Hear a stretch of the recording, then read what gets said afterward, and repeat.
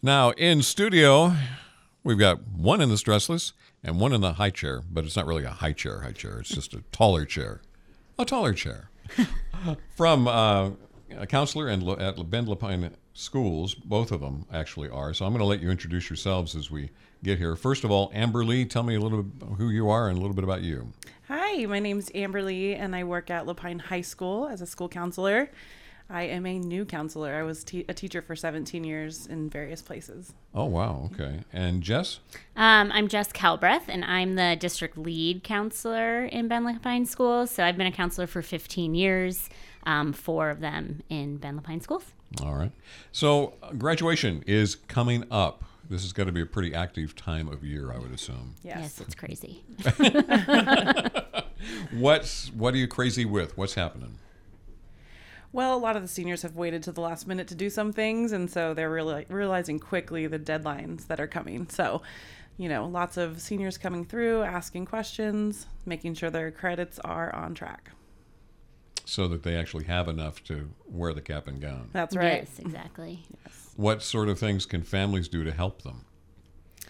I mean, definitely checking in with their student just to make sure that they're doing what they need to do in these last couple weeks. Also encouraging students to talk to their teachers and communicate just to make sure that they have all their ducks in a row to be done. I think it's hard because seniors are in a position where they're looking forward to all the activities that kind of center around celebrating graduation, and sometimes forget about checking the boxes of things that they need to get done. So just, that constant communication with each other to make sure that we're on track for the next big step.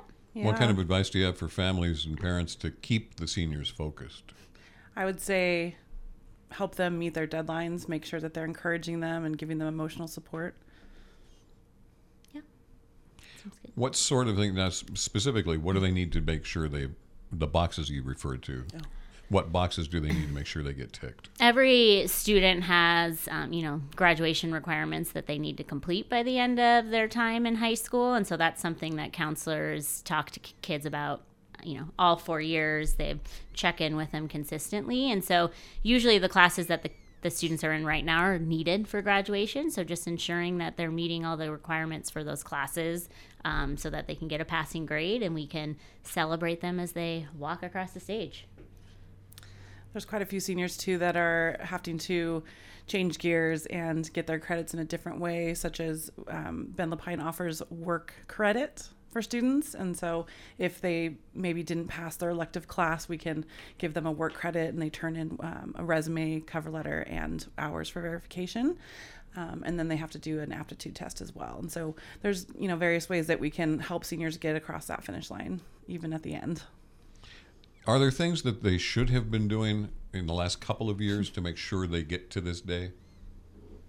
I think just, being aware of what they need to get done. I think just in the last few years, it was kind of harder for them to predict the future just because we were in, a situation where school was changing a little bit. And so I think it's, they just need to kind of be planning for what's to come and making sure that they can meet the requirements that they need.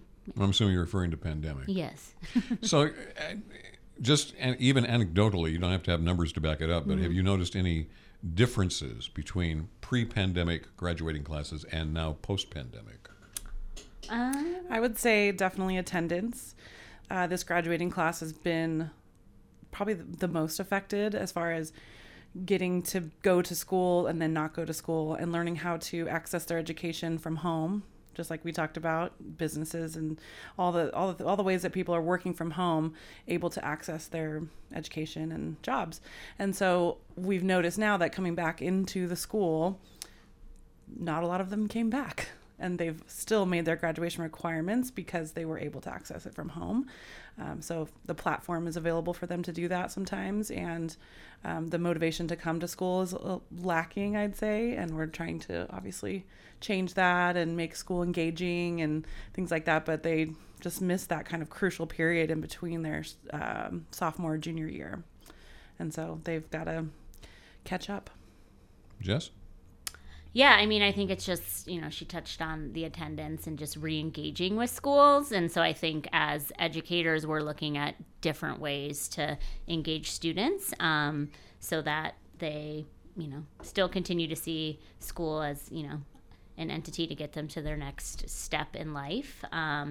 So, just being flexible with our learners has been a shift for us as educators. And I think as counselors, we're trying to re-engage students in different ways and find different ways for them to maybe meet graduation requirements if, the typical school isn't working for them. What would be some of those different ways? Well, she mentioned like work credits. We do have students that get after school jobs and, enticing them to get, different credits. We have students that are maybe opting to do a mixed sort of day in terms of in-person school as well as virtual school. So we do have some flexibility for students so that we can continue to have them meet those graduation markers, but it might look different for each kid. Yeah, and doing surveys and finding out what the interests are of the seniors and trying to provide that kind of education for them. We also partner with COCC for our expanded options program. So juniors and seniors can take classes through COCC and get high school credit for that while also earning college credit. So that's another way that we kind of entice students to learn.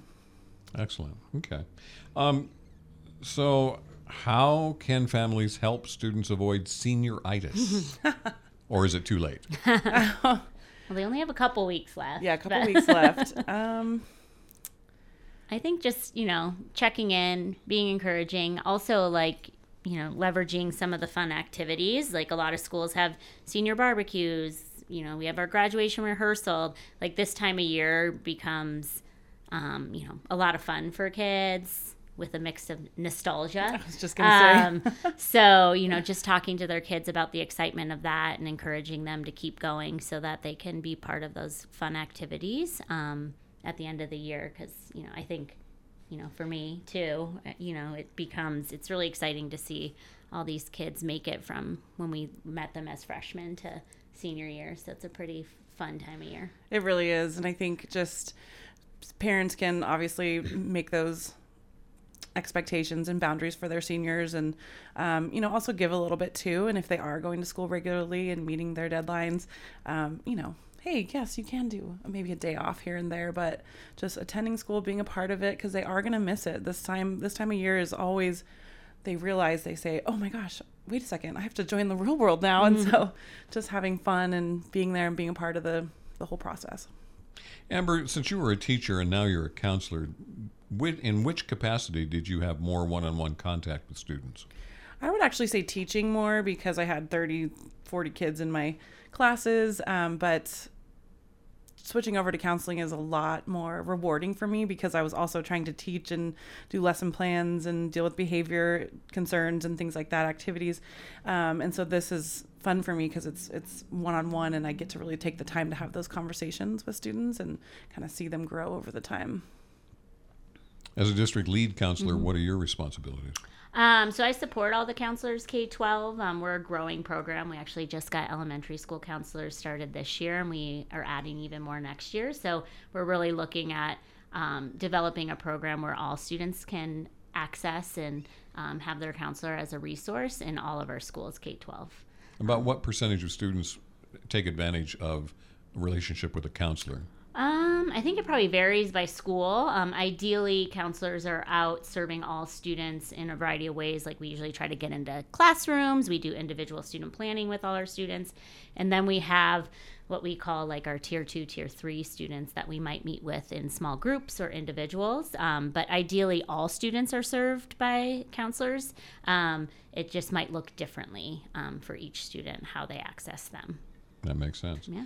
And now that you've had experience in both, would you ever go back to teaching? Probably not, no. I mean, if I needed to, because I moved or something like that, I definitely enjoyed teaching very much. But I'm enjoying this so much, and I'm in grad school right now as well, and so it's worth it. I'm learning things and applying it right away, and the magic is there for me too with these seniors, and I will also remember this time as a very special time because it was my first year, and I'm new to the Ben LaPine School District. I came from Gilchrist, and before that California, at a big school, and it's just been neat to see the variety and all the support that we have at Ben LaPine is amazing. I'm really enjoying working with Jess and all the people that take the time to help me as I have very many questions. Amber Lee, thank you so much. Jess Calbreath, thank you so much. No problem. Thank you. Thank you. FM News 100.1, 1110 KBND.